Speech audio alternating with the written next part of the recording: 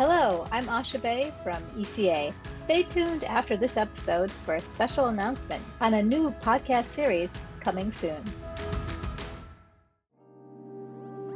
Welcome to our final episode of 2233. For this special goodbye episode, we shifted focus to interview the host and former director of the Collaboratory, Christopher Wurst. This past summer, we got to learn more about Chris as a Foreign Service officer and his time in ECA. So for one last time, take it away, Chris. I grew up in a northern suburb of the Twin Cities that was just sort of north enough that it wasn't cool anymore. I was like the center of the not cool northern suburbs. And I credit that for my love of travel because I wanted to get away so bad, because everything was the same. In a very abstract way, I would say that learning more about other countries and learning more about other people, we learn that we have more in common than we have differences. And so the more we know about other people, the more peaceful we can be, the more we can learn, the more we can progress. The goal of a public diplomacy officer is to strengthen mutual understanding in the country that you are in. It's to make sure that American foreign policy is understood and communicated clearly across that country.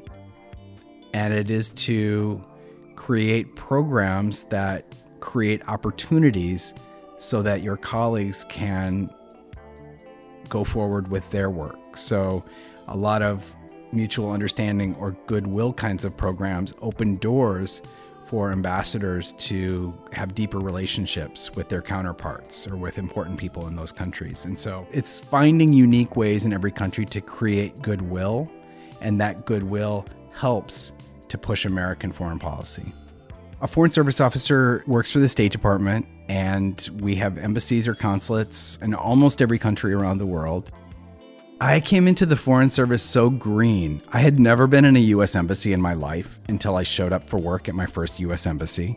I was so intimidated by all of these people because I didn't know, I knew what they did was important, but I didn't quite have the whole picture. I was coming at it from more of a cultural affairs side of things. Then I went to Chennai, India. What did they call it? It was like a close and lock consulate. So we didn't have 24-hour Marines. At the end of the day, the last person out of the building locked up. And so there was always a duty officer who had the phone over the weekend. And I was the duty officer when the tsunami happened. And the guards called and they said, "Sir, there's been a little bit of water inland, but everything's okay." And then the ops center called me.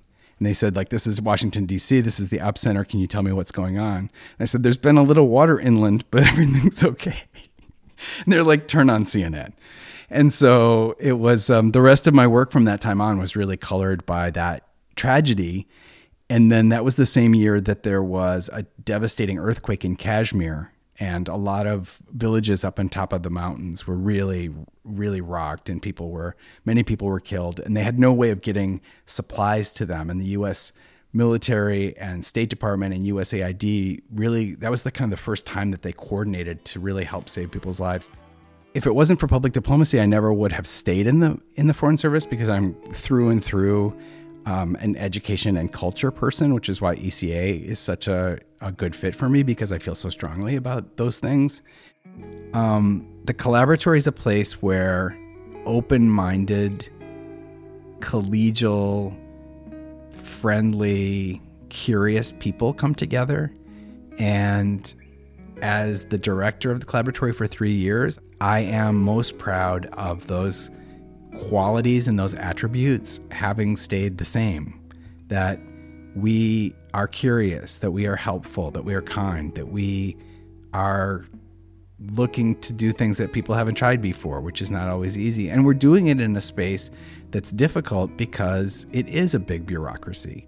I waited until I had an episode that I knew was just a winning proposition. By the time we had something, I thought, this is one that I just couldn't imagine anybody saying, "No, we're not doing this." And it was the 3 Saudi Arabian soccer player/coaches that came through. And I felt really strongly about the way I put it together. I thought the music was really emotive in that one. And we ended up having a really candid conversation. We laughed and there was tears and it turned out great. And we never looked back. There is such an embarrassment of riches in ECA when it comes to powerful and unique stories that we have only scratched the surface, and that there are new and different ways that I don't even know to find those stories and to present those stories. And I think that you have so many opportunities that you will only be limited by your own limitations. So the sky's the limit. I think my proudest moment of all of this is just the ability to consistently get people to trust me and to give me their stories. That's the most meaningful thing. And that's the thing where you go home at night and you're like, this is why I do what I do.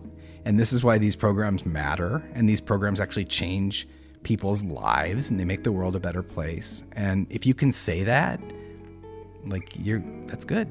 I think some of the most challenging interviews where people were talking about really difficult things and I had to guide them through those difficult things, where I needed to have them tell those hard stories, but it was really, there was pain there. Like knowing what I know now, I wish I could interview them again. Wow, we have talked to so many amazing people, and they, especially, I think of the people from other countries that we've talked to, because they've gone back to their countries, and the young people who are working in civil society and really making a difference. And then there are people that I will just cheer for from afar, like Bernadette Sell in Hungary, who's just like giving them hell every day in Hungary and just, also putting herself in harm's way. Or Sophia Huang, who's in China fighting for women's rights and fighting against, and Claire from Cameroon, who is fighting these fights about human rights that are really, really important, but put themselves in danger sometimes. And I'll always be rooting for those people. We talked to the Chief Justice of the Ethiopian Supreme Court, the first female Chief Justice, and then we talked to high school kids. They're all inspiring. You just have to find that inspiration in those stories. But a lot of the young people that I talked to were really inspiring for me as well. I always said that the more people worked with us, the more people wanted to work with us.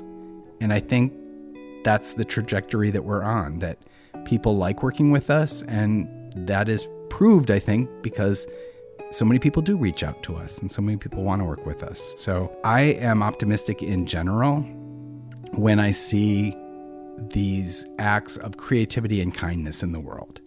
And so I think we're living through a really difficult time right now. Obviously, we've got a global pandemic and we've got riots in the streets of the United States. And it's a massive disruption. But I believe that in disruption, you can find improvements and you can find ways forward that you haven't gone before. And I would like to believe that in this time of disruption, we can find energy and creative ways to go forward and improve what needs to be improved.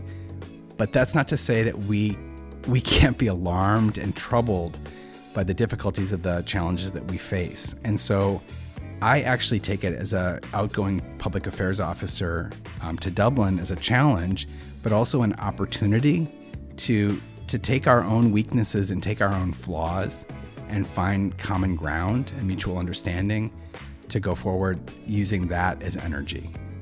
I think as a public affairs officer, I've always believed that you need to be honest about the United States, warts and all, as Edward Murrow says. You have to be honest about the bad things as you're talking about the good things. When I see people out in the streets in Minneapolis, my hometown, doing great things, creating art, creating community awareness, building things, rebuilding things, fixing things, coming together, it's really inspiring to me. And as a former public school teacher who monitors my former Minneapolis students on Facebook, nothing makes me more proud than to see these folks out in the streets doing what they can to be positive and to make the world a better place. We want to thank Christopher Wurst for everything that he did for 2233 and the Collaboratory. We wish him nothing but the best moving forward. And if you didn't get the chance to listen to all of our episodes, go back and check them out. That's a wrap for 2233. Thank you for listening. We have really appreciated it.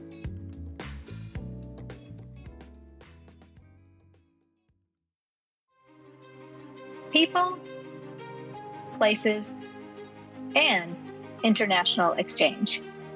Voices of Exchange delivers unforgettable first-person stories from people transformed by international exchange. These exchange alumni share stories of growth, unexpected friendship, and career inspiration from all around the world. This podcast is brought to you by the Office of Alumni Affairs at the United States Department of State, more specifically, the Bureau of Educational and Cultural Affairs, also known as ECA for short.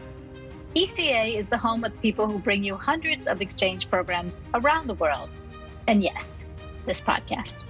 Voices of Exchange carries on the spirit of the 2233 podcast that was also produced by ECA.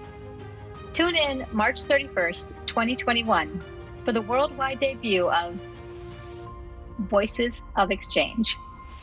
For the latest, follow us on Instagram at Voices of Exchange or visit our website at alumni.state.gov. New episodes of Voices of Exchange will be released every 2 weeks on all major podcast platforms.